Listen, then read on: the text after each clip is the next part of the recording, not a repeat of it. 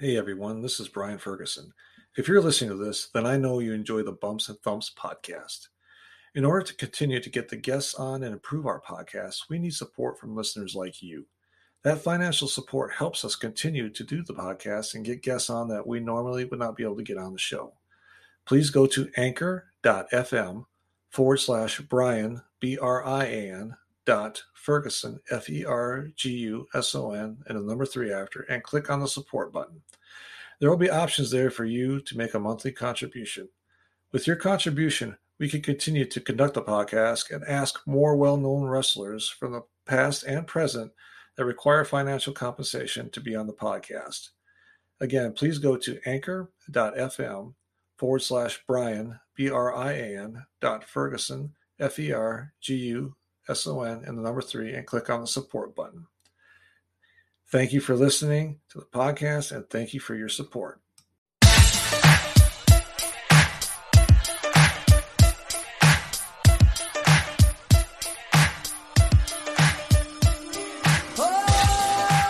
Thank you for joining another edition of Bumps and Thumps, the talk of wrestling. I'm Brian Ferguson. Today, my guest is a wrestler, actor, voice talent, model, and business owner.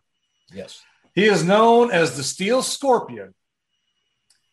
Ladies and gentlemen, it is my pleasure to introduce Mr. Mad Mac Davis. And people will ask me, what's mad mean? I'll tell you in a few minutes. All right, I was going to ask you. Great to be here. Thank you very much for coming on. Let's talk about that. How did you get that name, Mad? It came about when we were putting together a tag team, really, originally. We were trying to go for something that had a Road Warriors kind of feel. Mm-hmm. And, of course, Mad Max was a big thing that was out of those times in the movies and stuff.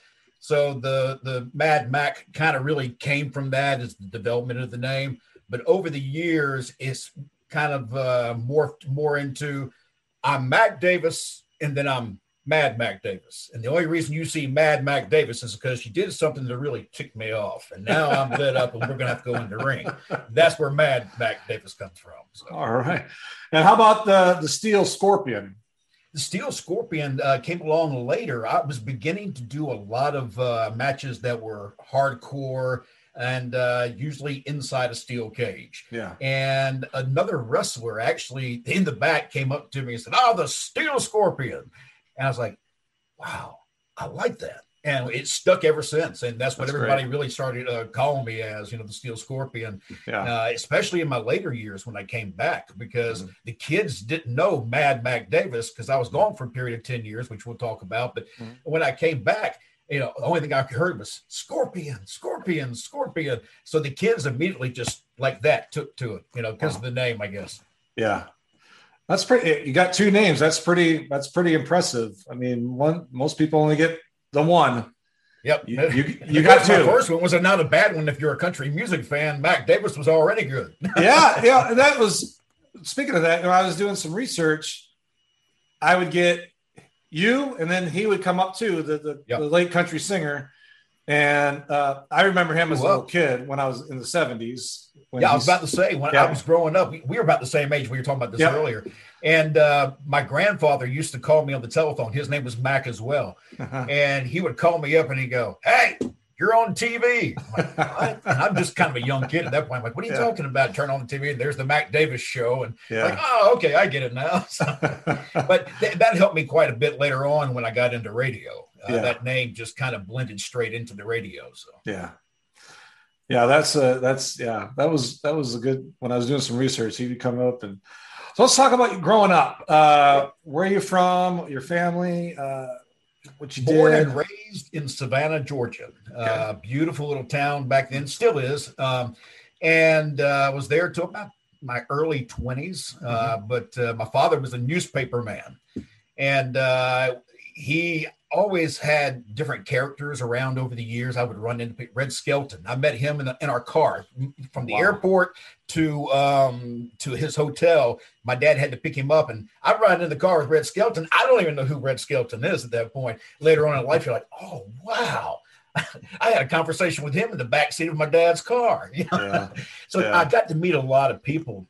And that helped me a little bit later on, I think, when it came into radio, because I was a little comfortable meeting people and talking to people because it was always around me. Yeah. And so as I grew up in Savannah, I began to realize there's something in me that I need to kind of, I guess, be a showman. You kind of get that feel like you want to be, there's something in entertainment that really attracts you. And seeing all those guys over the years and meeting them through my dad, later on when I got to radio, it was easy. It was like, Wolfman Jack, he came in when I was in radio. And I was on the air doing an oldies show. I worked for a radio station in Savannah as well. And that was where I got my start on the microphone. Okay. And I'm on the air doing an oldies program, and I'm imitating Wolfman Jack. And I had no clue he was anywhere in the area, but all of a sudden I get a call from downstairs, the radio station saying, Wolfman Jack's coming up. He wants to go on the air with you. Whoa. And I'm thinking this is a joke at this point. I'm like, yeah, right. And sure enough, here comes Wolfman Jack up into the studio. I got to do an hour long, about an hour and a half, I think it was, of an oldies show, all requests with Wolfman Jack.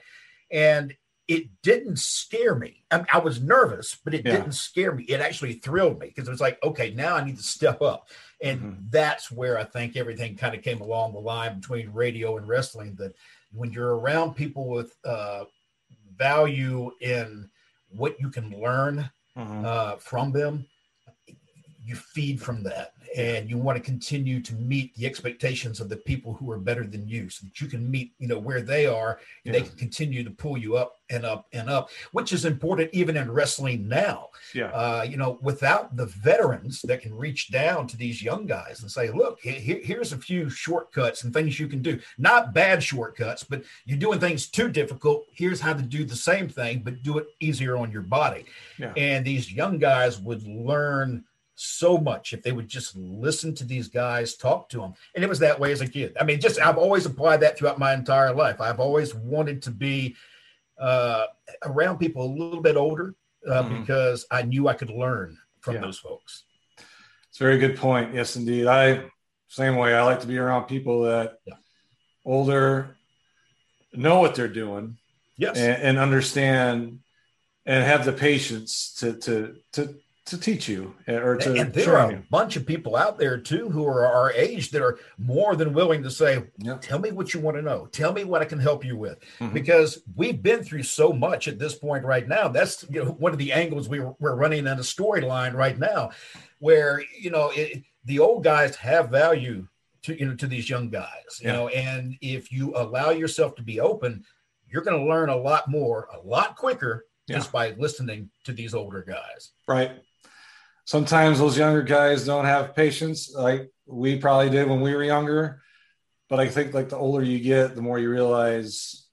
In today's age, if you don't get somebody's attention in the first 5 seconds, you're done. I mean, the attention span nowadays, this is not a cut on the younger people watching. This is not a cut on you, okay? What I'm saying, though, is that the listening habits, watching habits have changed dramatically over the years. And if you can't grab them in the first few minutes, they're not going to stay there. They're going to be gone.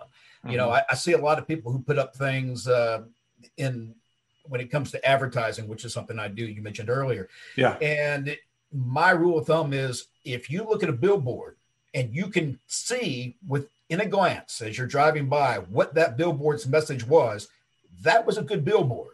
Because that's how people look at things nowadays. They turn on the TV or whatever, and they look at it, and I mean, within a half second to a second, man, they're done. Nope, not what I want. Nope, not what I want. Next, you know how it is. Even social media has gotten really, we're constantly changing how we do podcasts and vlogs and things, because sometimes you can do an hour show. Sometimes the watching habits only allow for a 5-minute show, or you take a 1 hour show, which is what happens most times now. You get an hour show and you can break it up into little parts and then show those in clips. People are more likely to watch those clips than watch the entire interview. It's just a different world than it was when we grew up. Totally 100% agree with you. And it's a totally different world as far as that.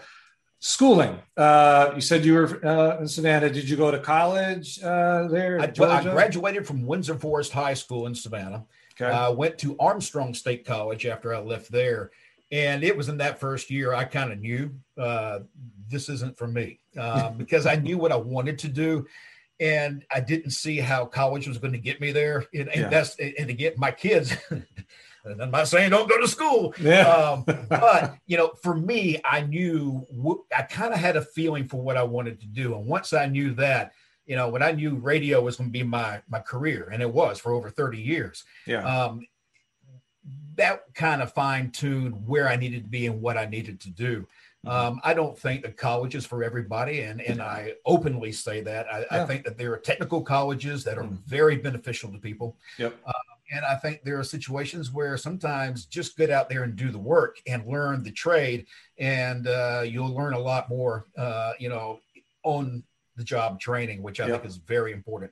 In wrestling, because I know we're really revolving around wrestling, but wrestling is the same way. You've got to evolve. You just have to.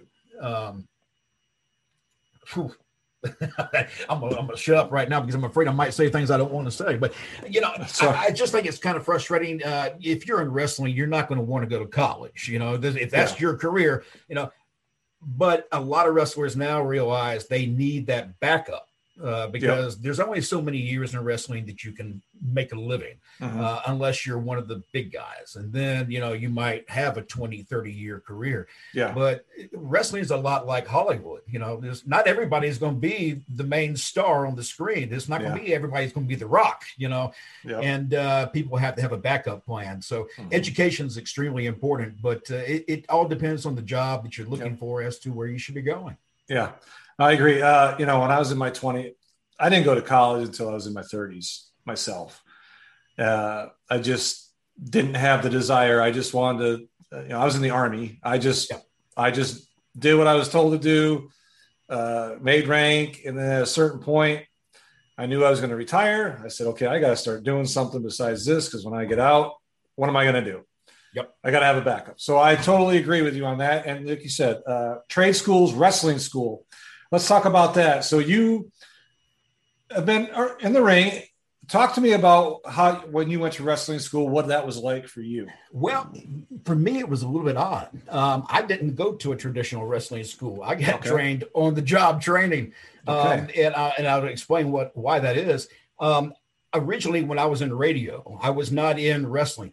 Let me back up a little bit. When I was in radio, that's when I first got exposed to behind the scenes of wrestling, because I knew a promoter with WCW. His name was Chip Burnham. Super nice guy. I also had some contact with Dusty Rhodes. Dusty, through the years when I was in radio, would call me up. What do you need? And would supply us at the radio station all the time with T-shirts, hats, koozies, whatever that WCW product was out there. He made sure we always had a box full of it every month, and didn't cost us a nickel, and we gave it away on the air. And when they came through town, they always had tickets for us to give away, and they would purchase advertising. But I got to know certain people like Dusty Rhodes and Chip Burnham. And so I got to learn a lot of behind the scenes, how this really operates and how it works. And over the years in the radio, interviewing a lot of the wrestlers in the back for the shows that were coming up and for the shows that had already taken place, it became kind of like a second family where again, it was like I was in radio. I knew I loved radio, but there was something about wrestling that was calling my name, and I knew it. And a lot of the guys would always comment, "You would be a wrestler one day." And I was a skinny little twerp. I was like, "Nah," I was just more about, rock and roll and, having fun on the radio. Yeah. And as time went on, things just, I don't even remember what the original question was now. I'm sitting there trying to remember, but I do know that Chip Burnham and Dusty Rhodes have really helped me out in radio. And it came down to a charity event, and that's where we were. The charity event was a football game between the police department and our sheriff's department. And at that time, they needed something during halftime for entertainment between the football game. And they said, well, we'll have a wrestling match. The fire department will face the radio station in a wrestling match.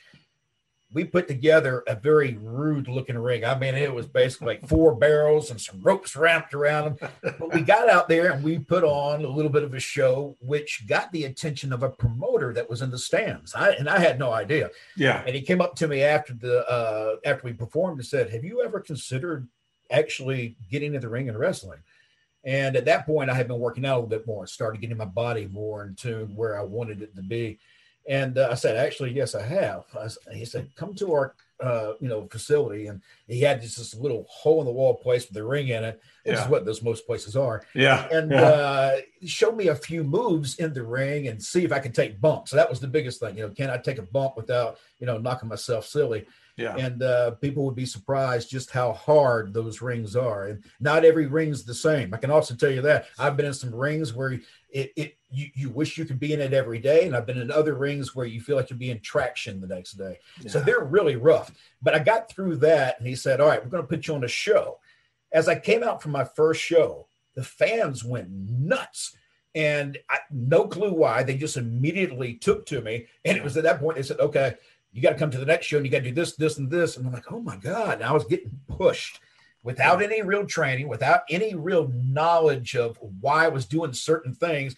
I could perform as far as showmen perform in front of the fans and make them believe what they were seeing. But you have to be able to do that in the ring as well. And that was slow coming, because it was every show is where my training took place. Yeah. So I was training in front of the fans. And over time, I finally started catching on, but it took a while. Yeah, you're the second person I've talked to that had no formal wrestling training and just did it in the ring. The first one I talked with Nikita Koloff.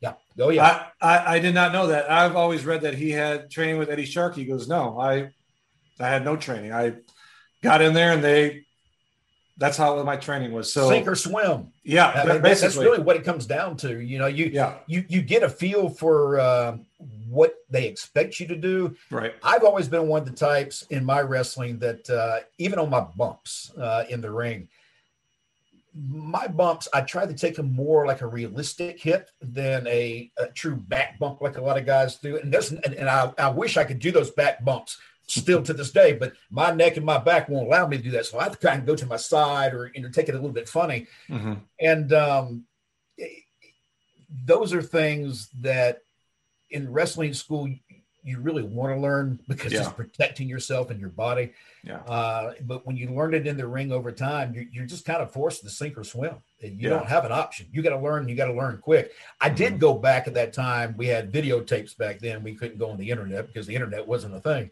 Right.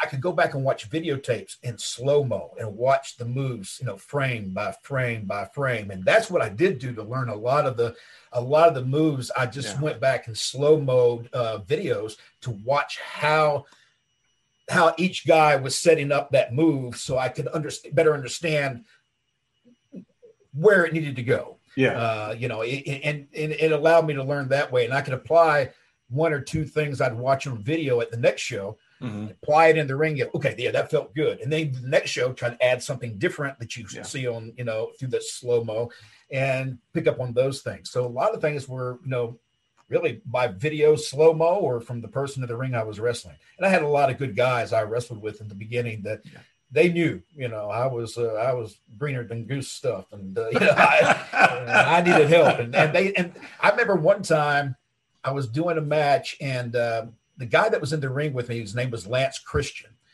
And I'm still young. I'm say young. I started at 38. But when I had this young kid come up to me while I was in the ring, young, doing what I'm doing, and he said, go to the post, stand on the second rope, put your hands in the air. I'm not thinking things like this. I'm just thinking I got to do this move, and this move. Yeah. He was teaching me things, while we were working, and I'd go up and do them. The fans would go nuts. Yeah. That's how you start to learn. You have somebody else with more knowledge that says, hey, try this. And again, it goes back to listening to the people who know what they're talking about. Yeah. Yeah. Yeah. It's, you have an amazing little run there. I watched some of your matches on YouTube, and you've had some amazing matches. I was very, very, very impressed. I'll just say it like that. Thank you very much. For an indie level guy Yeah. out there trying to apply, the best show that you can. That was the one thing too. A lot of the videos that are on there that you see that I've posted are matches that are my favorite matches. Matches that stood out to me, and it was all usually from the same time period of when we had a group of guys in our organization. The group I worked with back then was called the GIWA, Georgia Independent Wrestling Association. Okay.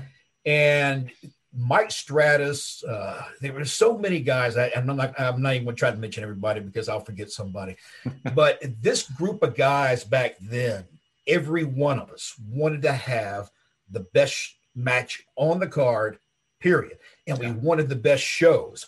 I can honestly say, and there'll be people who will argue with me, but during that time in the state of Georgia, we were probably one of two organizations that were running shows that were very good. I mean, there are a lot of shows that are okay, but these shows were very good, very talented people. We had a lot of guys who ended up going to the WWE and other places over the years. So it was really a great time. It was also during the Attitude Era on TV. So when you got the Monday Night Wars taking place and you're in independent wrestling, business is good during that time because, all of a sudden wrestling's back and people are filing into the gymnasiums and armories everywhere to watch their local wrestlers. And it was just an incredible time. Really, I don't know that we'll ever see that again, although AEW is giving me hope. And I'll touch up on that too. AEW and the NWA is starting to come back. They actually have a show coming up at the end of August in St. Louis. And I don't know all the card yet. I know they're having an all-women's pay-per-view the first night. Yeah, I saw Mickey James is putting that together. Yeah, and I think I'm going to try to get up there, hopefully, at least for the NWA 73 event. But I think, once the pandemic hit, that kind of shut a lot of those guys down, unfortunately. I mean, I think NWA was on a good roll until the coronavirus. I agree. I think that NWA was probably the hardest hit from what I can tell because their momentum got stopped. I agree with you. What they were doing before the pandemic was incredible. Good stuff. I was so excited. I didn't get interested into wrestling again up until what's it been 3-4 years now since I've been back. But part of the reason I came back was the excitement of watching what Cody Rhodes and Nick Aldis were doing, in their feud building up to their first match. Yes. That was old school wrestling. That was storytelling. That brought me back into wrestling along with my desire to, say goodbye to my dad and a few other things, but I'll tell you, I went to Nashville, NWA 70 in 2018. I was not disappointed at all. I can't imagine that even the card I see, the people they have on the card, it's just incredible, I went to the Fan Fest that day, all professional, real nice, signed all our stuff, took pictures, all that stuff. Oh, good. And then, it was great. And then that night we went to the event, my wife and I, and it was great. It was not, we drove from Kansas City to Nashville. Ooh, wow. Yeah. So that was a little drive, but I mean, we stayed the weekend, but I mean, we did it. It was kind of a package deal because she's not a big wrestling fan, but we did the package deal.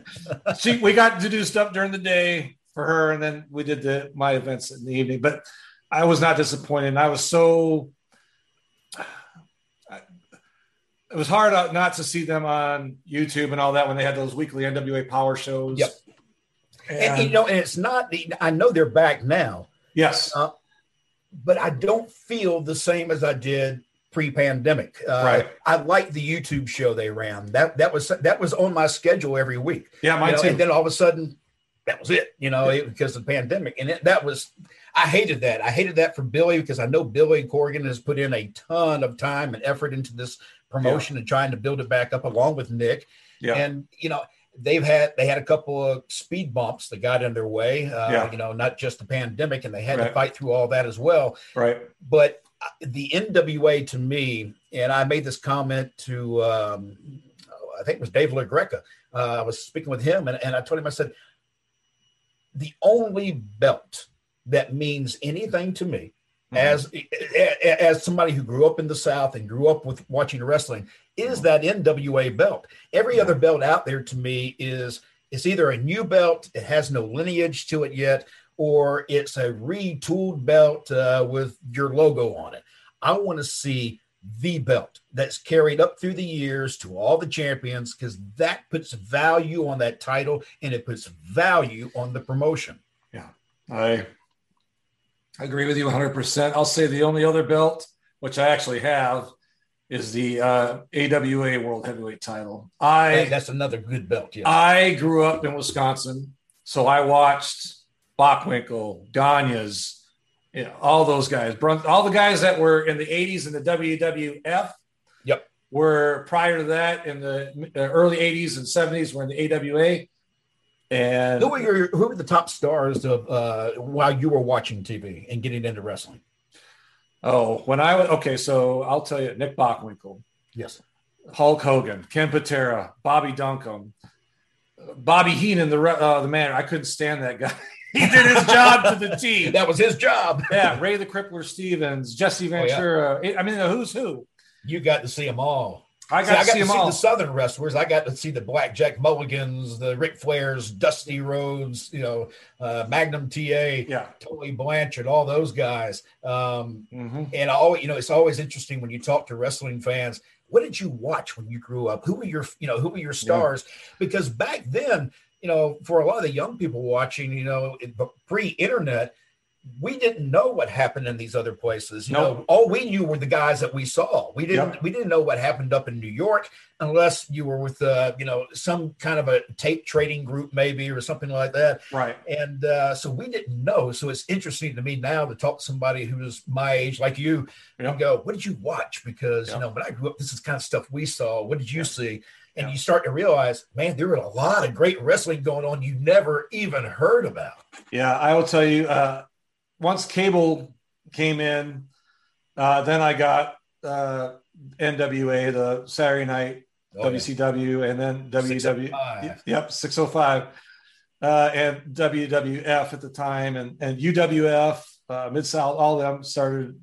So, but like I said, mine was the AWA. So they would come to our town every year at a local Catholic school gymnasium. They would come in. You would never see that today. Oh, no. I saw a lot of the big guys in the South, like I was mentioning, like Blackjack Mulligan, Dusty Rhodes, people like that, in small places. I mean, you can see them in the shrines, the alley shrine, temple places that they had, and the National Guard armories. They would show up in places like that. You're not going to see Roman Reigns in an armory, I can promise you. Not until he's retired. Right. Yeah, at a signing or something.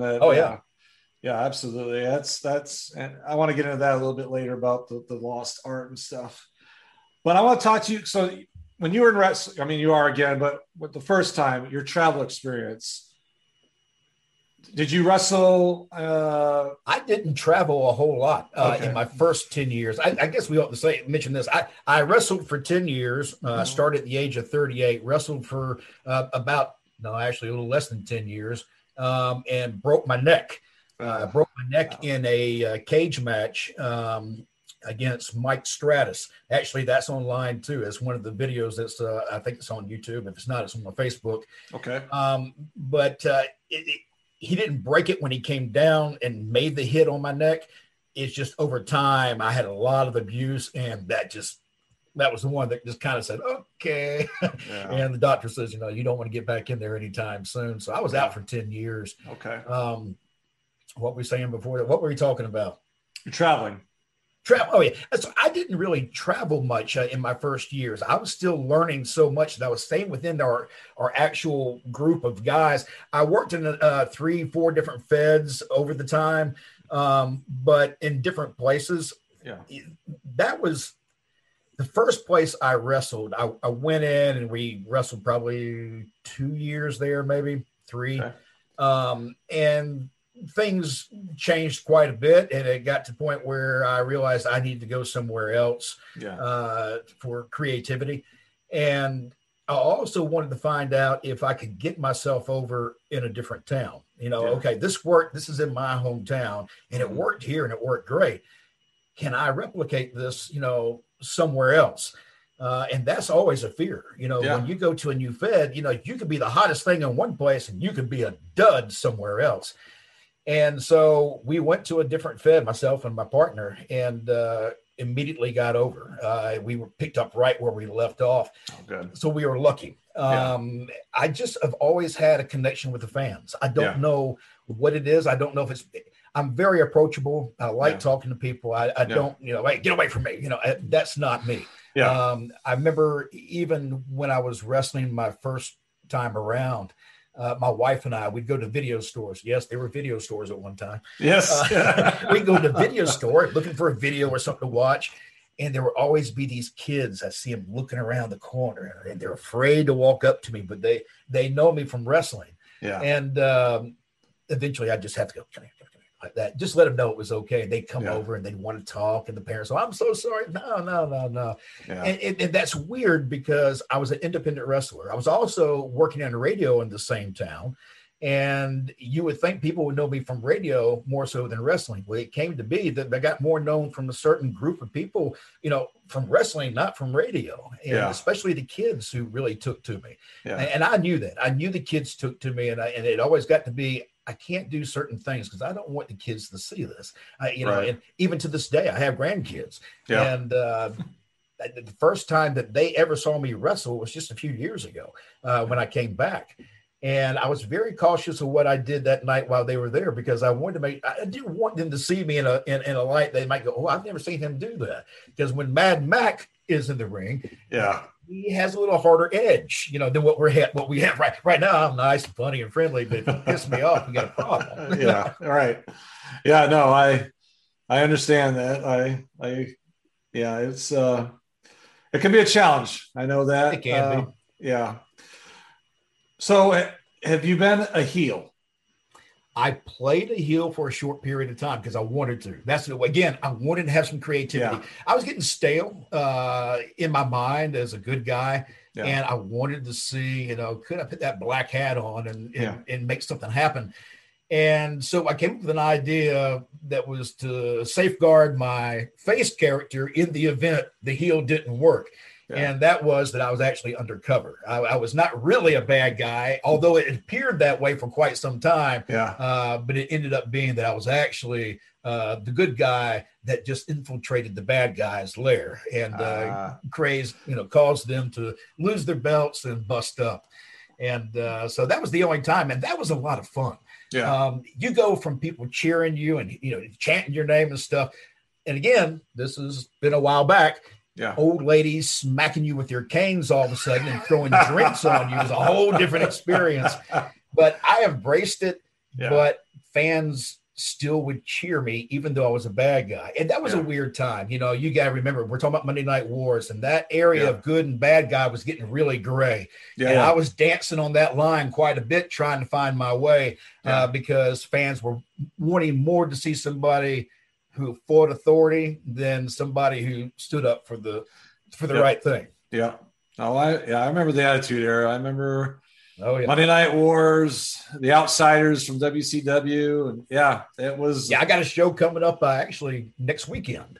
And that show, Kevin Nash will be there. He and I and another guy will be doing commentary. Yeah. And we have, there's a part of that show that's going to be really cool. Okay. And it was something that, again, it just kind of came up in my mind. I'm like, hey, I got an idea. We want to try this. Everybody's good with it. So I'm looking forward to it going down. It'll be on YouTube. If by the time this is out, people will probably be on YouTube and people can watch it. So you're working for a promotion now. What's the name of it? And, IWN. It's Independent Wrestling Network. Okay. It's a new group. It's the first show that they've had. Okay. I actually was working for Lariato Pro Wrestling, which is Doc Gallows' promotion. Okay, yeah, Doc Gallows. Yeah. Doc, I worked for Doc for a little more than a year. I was filling in while they were trying to find somebody. it got to be where I was the guy, and that's, and that was okay. I enjoyed it. But it just got to a point where I know that ring announcing is not exactly my forte. It's not what I really want to do. I enjoy it. I can do it. But I want to perform. There's a performer in me that has not died. And so a new promoter came along and said, I got an idea. I want to do some stuff, but I want you to have some input and tell me what you'd like to do. And as we talked, we realized we were probably good for one another. And it would give me an opportunity to still be able to perform at least for another year. And maybe even be able to have one more match, which is something my wife would not like to hear. But the truth is, I believe that there may be another match, still in the bag for me. And that excites me because I want to perform. Well, I can tell you, I've seen you on YouTube and all that, and you are in excellent physical condition. I will tell you that. I wish I were in better. Now, one time I was in pretty good shape, but when COVID came along, a lot of us guys had a hard time getting into gyms. So you had to kind of work out of the house. I've just now really started getting back into the gym. I was down. If you had called me a week ago, actually we talked, I was fighting bronchitis for almost a month. Oh, wow. It was kicking my tail. And so I'm just now getting back into shape where I need to be. Well, as you get older, it gets a little tougher. Yes, it does. Yes, it does. So when you were wrestling, or when you are wrestling, who was the opponent that you had the most chemistry with as far as wrestling? There were two. There were two guys that I have worked with. There have been many that we've had good matches with. But two that there's that connection. One is Richie Wires, who was known as the Platinum Playboy. He's actually from Rage in the Cage, one of my first cage matches ever. And what's funny is that I started at 38 years of age. Mm-hmm. So I think it was probably at age 39 that he and I were in the cage together. And he was probably 21. Wow. He was just a baby. And here's this kid helping me through this match. But we always had chemistry. And the reason why we looked at each other before that first cage match and said, look, I'm going to lay these in. It's going to hurt. I'm sorry. I apologize now. And we went out and we did the match that way. In independent wrestling, one of the things that drives me crazy is when if you throw a punch or if you hit somebody, the fans are right on you. If you're not laying those licks in like they ought to be, the fans will never believe what they're watching. And for me, even as a kid, I was a magician when I was a kid. I should mention that too. I did magic. But to me, there's always that mystique and the magic that you got to make them believe. What can you do to make them go, oh, God, man, he just knocked the snot out of him. The only way to do that is to actually do it. And be able to take those punches and be able to deliver those punches in a safe enough way that you're not killing each other, but it remains believable. Richie was one of those guys. He and I could go out and beat the crap out of each other, be sore the next day, but I love him like a brother. He loved me like a brother. Still do. We still talk to this day. The other one is Mike Stratus from the GIWA. Mike is there's a lot of things about Mike I like. Mike gave a home to a lot of guys who needed somewhere to go to not just apply their talents, but to maybe get away from the bad things. Maybe they were, I'm not saying this is the case, but, maybe they had drug issues at home or an alcoholic at home or something. This was a place they could come to and get away and be themselves without all that going on. And so Mike Stratus, when I came back after a 10-year absence, I had gone through pretty deep depression. I didn't realize I had gone through depression or that I was in it. But once I did, I made a promise to myself that I was going to get back in shape, get back in the ring, and have another match, because that's where I remember being happy last was, being in the ring and working. And Mike, God bless him, he's our age. And, I'm asking him to do a cage match one-on-one at our age. Here, we're not young kids. We're in our, we're in our 50s. And we're talking about doing a singles match, which is hard enough for two older guys, because most times you see the older guys in, tag team or 6-man tags because, we're not exactly as in shape as we used to be. No. But I was asking him to go in back in there and do it like we used to do it. And I thought we did pretty damn good. He said yes, despite the fact that he really didn't want to in the beginning because he was worried about whether we could pull it off. Yeah. But he and I have always had that chemistry. He was the heel, I was the face, and everybody knew if we got around each other, something was going to happen. That's just how it was. Same thing with Richie Wires. Richie Wires and I, we actually ran into a huddle house after a show one night. And this is maybe about 45 minutes after a show. You think you're kind of safe.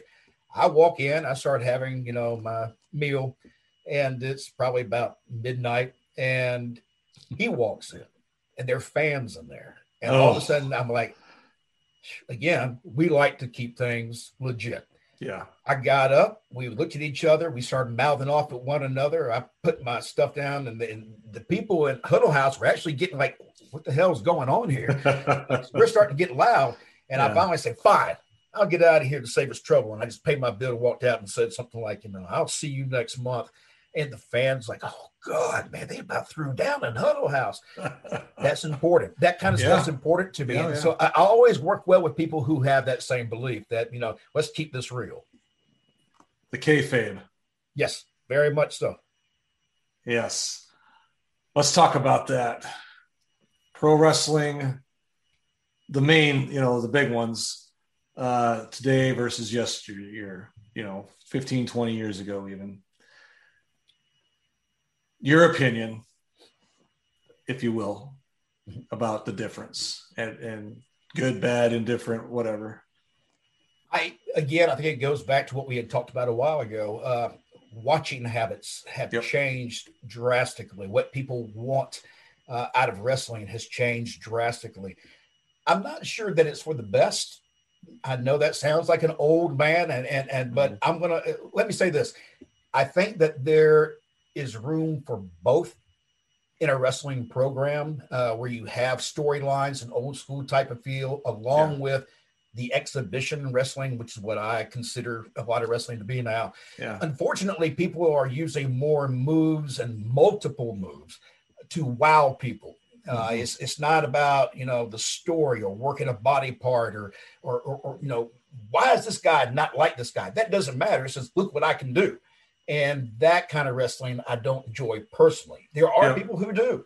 Yeah. I like storylines. I like, why are these two guys wanting to beat the crap out of one another? There's got to be a reason. Tell me the reason, and show me and tell me that story in the ring. The art of telling a story, I think, has gotten lost, and we've now taken over with exhibition wrestling more so than storytelling. I hate that. But I think that AEW, we talked about this a while ago too. AEW is a group that is blending both. You see a lot of what Cody does. That's old school, and I like that. Yeah. And you see stuff like Jungle Boy or the Young Bucks. These guys are more new school with exhibition wrestling. Look, I can watch a Young Bucks match. Love the match. Go, wow, that was incredible. Yeah. I'm not sure what the story was, but the match was incredible. Yeah. I like stories. That's what brings me back. I'll tell you, my favorite wrestler right now, to me personally, is Chris Jericho. I think, in my opinion, he is old school, but he knows how to blend all that together, the new stuff and everything. He always has. Yeah, he's just a good on the mic, and he's good in the ring, and he can tell a story.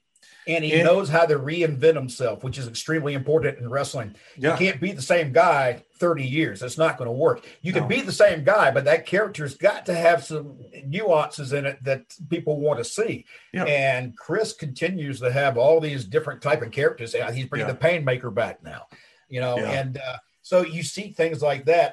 I love Chris for that. I think his creativity and the ability to blend the old and the new together, he's one of the few that can do that. There's not many out there. And most of the ones who can do that are with AEW. Yeah. I will tell you, too, that, the Inner Circle that they have right now, he's got young guys, he's got veterans in there. It's a good mix, and I just enjoy that part of it. They get a lot of heat. I've seen in the last few weeks about, they're hiring all these old WWE guys. Give me a break. Yeah. These guys coming from WWE is no different than a football player trading from one team to another. Yeah. You're getting better talent, more talent to add to your roster to make it one of the best. Yeah. We do that in all sports. Why can't we do that in wrestling? Yeah. That, to me, I hear people put that up all the time. And it's like, people are getting lost in WWE versus AEW. That's not what it should be. No. It's wrestling. You're getting wrestling. Be happy. What the hell's the problem? Yeah. This is good stuff. You can choose. If you don't like WWE, just don't watch it. Yeah. You don't have to bash them. Just don't watch it. Yeah. No, I totally agree. I mean, when I was a kid, I'd watch the big three back then, AWA, WWF, and NWA, Yep. And I think and the storytelling is a lost art because there's a pay-per-view every month with WWE, excuse me. That's one of their biggest problems. I'm glad you pointed that out. I've always thought they've had too many pay-per-views. The pay-per-views coming every 30 days forces you to tell a story basically 2 to 3 weeks. Yeah. You can't do that. No build-up. There's no build-up. Or very minimal build-up, I should say. My first cage match in independent wrestling, I'll go back to that. That was a year-long build-up till we had that. We just brewed that thing for a year to the point where the fans just couldn't wait to see it happen. The place was sold out, wall-to-wall people. And actually, when I won the match and came over the cage, the fans came out of the stands and got up around me, which scared the hell out of me. I'm bleeding everywhere, and these kids are trying to hug me, and you're like, whoa, whoa, whoa, I'm bleeding, You don't want to get up on anybody, Yeah, and it's a different time, too, Totally different time. Yeah. Yeah, I'll tell you, probably one of the best matches or build-ups I saw was when I was watching the AWA. It was between Hulk Hogan and Nick Bockwinkel. Oh, God, yes. That was a great that was a great feud. You hated Bockwinkel. I hated him so much. And Heenan. I just couldn't stand them. But they played their role. They told the story. And it was a buildup. You'd see on TV, they come in, whatever. They do their little things. And it wasn't just a couple of weeks and then it fizzled out. I mean, this was a year like you had. Oh yeah. I mean, that's how they were back then. Yeah. A lot of the storylines, they continued months, even to a year, Of course, now the one thing they did back then that they still need to do to this day is I just had a fly go past my head. You're good. What was I going to say? You're talking about your build up for your cage match. Yeah, I can't remember what I was going to say about it, but hey. Oh, that's all right. Don't worry about it. The fly's going by. Yeah, the fly. Like, how did the fly get in here? I don't know. Well, let's talk about some of your projects you are doing or working on or have. I mean, last night I was going through some stuff and I'm like, I don't know how this guy has any time for me alone. Your family, I mean, you're doing Independent Wrestling Network. You do the After Chat. You got your business with Max Message on Hold. You have by the way, if you need Message on Hold, give us a call. Lowest price in the country, I bet you. All right. You heard it. Max-USA.com. There you go. And I'll put that up underneath after the show. Handshakes and Hot Dogs. Steel Scorpion, The Road Trip. I mean, a lot of those shows that you're talking about came up out of boredom, partly, but also I wanted to show my talents, and I knew the best way to show my talents was to put together my own shows, bottom to top. What you see, whether it's the video, the audio, whatever it may be, I've mixed it, produced it, and put it down. And I wanted people to know that, I'm multi-talented. I don't just wrestle in the ring.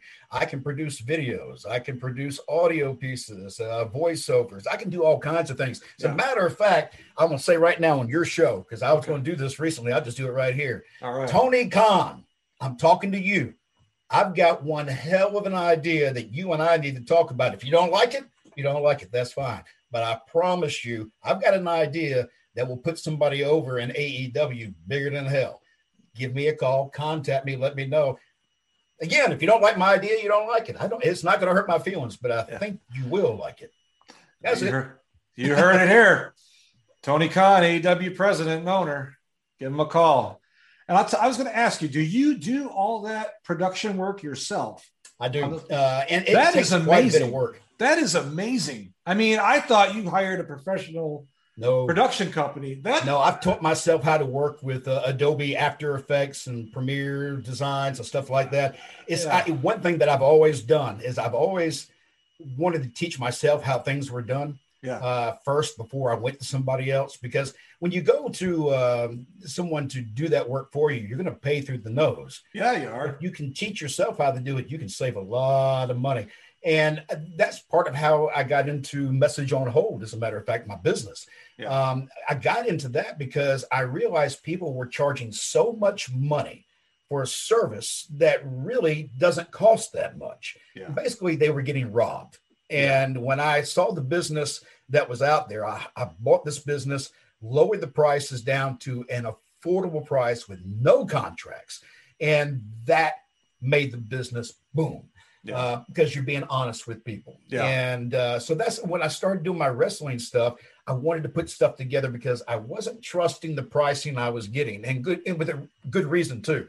I can tell you now that, let's say just one of those shows, the opens and all the stuff that takes place in it, you would figure that costs quite a bit of money.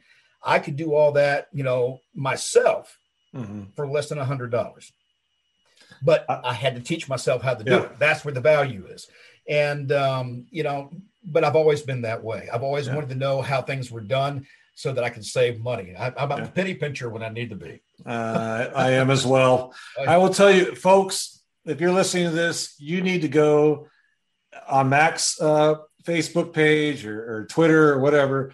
Look at his website. Look at his YouTube channel. I mean, it is amazing. I'm not kidding. I watched it last night, and I thought for sure you outsourced that because it's incredible. I mean, your graphics, your production is first rate. I mean, I'm really impressed.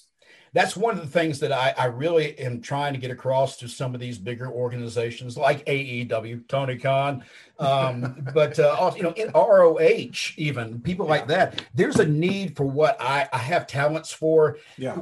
If you were to hire me from one of those organizations, and I'm really not trying to I am a small business owner, semi-retired on top of that. Yeah. So I'm not really pushing to get a job. Right. Although I do think I have value for some of these groups. Yeah. And I do believe that I have ideas that would be very beneficial to some of these groups, AEW, Tony Khan, that I really think they need to at least just give me a listen. Let me just tell you the idea. And I think that knowing Tony and the way that he books and the things that he enjoys, this idea would pop Tony. I just know it would. But you have to get through to him to let him know that. Well, and so I've sent stuff over, private packages, but they always get around Tony to somebody else. And it's like, no, Tony, you and I need to talk because I promise you there's an idea that you're going to love. Well, there's always a bunch of executive assistants or other people that are around him that, they don't want the buffer. There you go. Yeah. Yeah. I wanted to talk to you also about your production. That was just amazing. And how do you have time for your family? That's what Well, you and I were talking before we went on. Yeah, and, I've got kids and grandkids, so it's just me and the wife. Yeah. And so there's a lot of time. She's usually ready for me to go do something so I can get out of her hair. Yeah. Because I've already lost all mine. She's afraid I'll take hers too. So I'm with you. So we have a lot of time, but I also, because I'm semi-retired during the day, I also find time. My mind is constantly going. That's part of my problem. I'm a very creative individual, so the creativity just continues to roll. And as I've gotten older, I've realized, God, I can't just sit still because my mind goes crazy. Yeah. And it's like, well, boy, this would make a good video. I wonder if I could do this. I bet I could. And that's kind of, and then I start getting myself so wrapped up into it. Yeah. I've done videos. My wife will tell you this. I'll start on a video and it'll be like, this has really turned out pretty good. And I can't leave. I won't eat. I won't drink. I won't get up from my desk until that video is completely done, because my creativity is just rolling so fast that I've got to get it out or it's going to be in there driving me nuts. Yeah. Kind of have the same mentality. I got to get something done. Once I started, I can't put it down. I can't let it lay. Yeah. I can't let it lay. No, I'm with you. So you work with all these other people. How do you get involved with all the, I mean, I see you with Tommy Rich. You had an interview with him a few months back. You're working with Kevin Nash here in a week or so. You're working with Bill Apter. How did you get all those connections? How did you? You're not going to believe me when I tell you this. When I came back from my broken neck and I got into wrestling, and after I had the matches that I had planned in my head that I wanted to do when I came back, once I knew I was done with that, I knew I needed to take another route in wrestling so I could still be involved in wrestling. Yeah. And that's when I started doing interviews and commentary and stuff like that, because I knew that blending my radio background with my wrestling background could be a benefit. And that's really where that came from. But more importantly, fear was no longer an issue. It's funny. I don't know if it just happens at a certain age or if you can learn it earlier. You would think that with everything that I did over my life, that fear would not have been a factor in meeting and doing certain things. But in wrestling, it was. That was new to me. And I finally got to a point where I thought, you know what? Screw this. I'm 57. I'm almost 58 now. I'm 58 years old. I don't have a lot of time to keep going. One day no, it needs to be today. Yeah. This is when it needs to happen. And when you get that mindset, all that fear just goes away. Don't get me wrong. I can still walk out on stage and still be scared to death when I first walk out there, but in a good way. Yeah. The fear as far as saying I can do it, that's not there anymore. I can tell you I could walk on Dynamite right now and cut a promo with no problem at all in front of thousands of people. It wouldn't bother me for a second. Yeah. In my mind, it might be, but you wouldn't know it while you were watching. Yeah. That's just, it's a freedom that came with that I can't explain. Yeah. And so all this other stuff happened. Walking up and talking to complete strangers I've never met before. How you doing, Jake? Jake the Snake. Oh, good. Let's have a call. Let's have a conversation. Okay. Yeah. Boom. It's just no fear. That's what it came down to. No fear. That's man. Because I've seen a lot of interactions with those wrestlers, and I've been doing this for about a year, this podcasting, and I was nervous. I did my first one with Greg Gagne last August, almost a year ago. Yeah. And it's hard sometimes to get people on here, just because, and rightfully so, some people, hey, I need X amount of dollars. Oh yeah. Yeah. And I say, well, I'm sorry. I'm not Joe Rogan or any of these guys that have all these, but I've had some good people on here, yourself included. And it was a challenge. One thing I found too, when you try to get these other guys, you find the ones who don't want the money, but want to talk about the business. It's a better interview. Oh yeah. It really is. It's not about the money. They're not watching a clock going, oh, hey, your time's almost up because you only paid this much money. Yeah. As I mentioned earlier, my father was a newspaper man.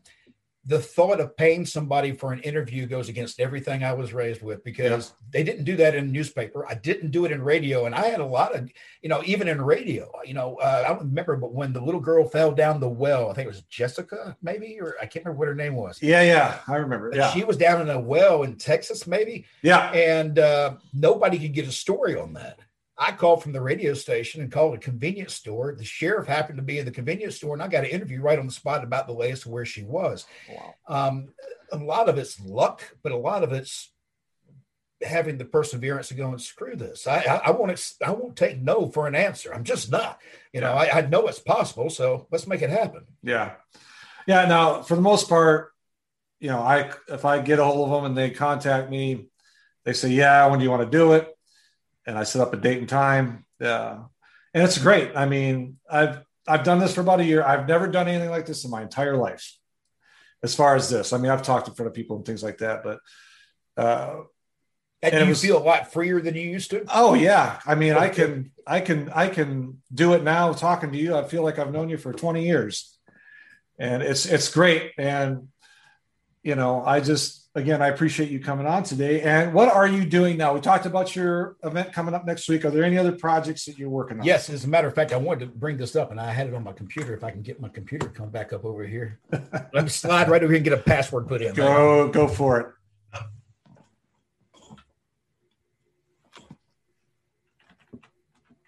So I'm going to reiterate while he's doing that. Get on Mac Davis's social media, his YouTube. He has a lot of great content on his YouTube channel, on his after chats. It's amazing. And the production quality is, like I said before, through the roof. It really is. I'm sorry. And for a guy that does it all himself, that makes it even more impressive. I appreciate those kind words. I really do. Okay. So now, what are we doing? Here's the thing that's coming up that I think this will probably be, I'm not sure when the show will come out, but it's probably around the same time. Okay. But the International Professional Wrestling Hall of Fame in Albany, New York, that's coming up on the same weekend as the NWA event you were talking about earlier, August 27th through the 29th. Okay. And that's going to be a lot of fun. I'll be there as a part of the contributing folks for the International Professional Wrestling Hall of Fame. Bill Apter will be there as well with this one-man show. Yes. A heck of a wrestling card on that Friday night that includes Mark Henry, Hall of Famer Mark Henry. He'll be there with many other big stars. And then, of course, the induction ceremony. And I wanted to talk about some of these guys and just kind of let you know who's getting inducted. Yeah, the please. Class of 2021 includes Bruno Sammartino, Ric Flair, Hulk Hogan, Andre the Giant, Lou Thesz, Buddy Rogers, Frank Gotch, Danny Hodge, Terry Funk, Giant Baba, Ed Strangler Lewis, and many, many more. There's a whole group of these guys going in. This is the first year, so they're putting in a lot of big names in the first year. I believe the Rock and Roll Express, I think I heard that they're going to be there for this, along with some other folks that will be mentioned as we go along. But this weekend is going to be a great weekend. It's in Albany, New York. And again, that's the 27th through the 29th. And that's the International Professional Wrestling Hall of Fame. If you haven't checked it out yet, go online. I believe it's ipwhf.org, if I'm not mistaken. And you'll find them there. If not, just put in International Professional Wrestling Hall of Fame. So the who's who are being inducted. They're going to be there. That's well, they're not going to be there. They'll be inducted. Some of those folks will be there. I'm just not sure who all's coming yet. Right. Yeah. I know that there was word. One of the folks was saying that Terry Funk had been talking about wanting to come. And but there's a question whether or not he'll actually be able to attend or not. His health is not the best in the world. You know, he lost his wife not long ago, and Terry's getting a little bit older. But that's somebody I would love to meet. I have never met Terry, and Terry is someone I would like to meet. Yeah, he would be a good storyteller about his experiences. There's no doubt in my mind about that. Absolutely. And other things that I'm doing now, really are just. A lot of those shows you were talking about, I still do those shows. Road Trip really is the one show that I do quite a bit because I interview a bunch of people at one time at different shows and then post them when I can. And that really, I enjoy that format. It doesn't put a lot of pressure on the guys because, hey, well, sit down and talk just for a few minutes. You know how it is. Sometimes you can say a few minutes and they'll keep talking and you just, hey, look, if you want to talk, I'm going to keep rolling. So, and some of those guys do that, but I enjoy that. I really do. And I'm hoping you'll see me in some bigger type of things as time goes on in the next year here. Well, like I said, go to Mac's Facebook page or any of his social media outlets. And he has Mac Davis. That's YouTube, Mac Davis. Facebook, and Twitter. Yeah. And I'm telling you, his content is first rate. I can't even describe it. I really thought it was a professional production company. Thank you. I appreciate that very much. I do. And I know I keep saying that, but that's how I really feel because it's that good. We're actually going to be the last I've heard, and I think this is still going to be the case, I will probably be producing the International Professional Hall of Fame's ceremony. When video opens and packages and stuff like that. So if everything's still what it was supposed to be, it should be one heck of a show. I'm sure it will be if you're doing it. I have no doubt in my mind about that. All right. Well, Mr. Mac Davis, thank you for coming on today. I appreciate it. I enjoyed the scene. It wasn't that hard at all, was it? No. No.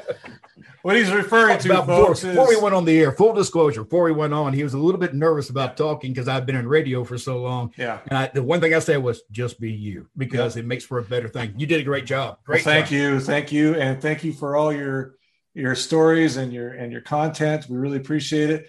And don't forget, folks, keep a lookout for us. We'll be on. Our next one is going to be with Baby Doll here soon in the next week or so. Yeah, so I know Baby Doll. She's a sweetheart. And I've watched videos of her, and she seems like a fantastic lady. So keep a lookout for that. Missy Hyatt, by the way. Missy Hyatt's also another great person you should talk to.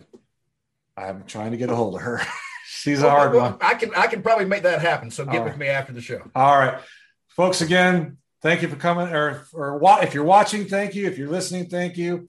Again, Mr. Mac Davis, Steel Scorpion, Mad Mac Davis. Thank you, sir.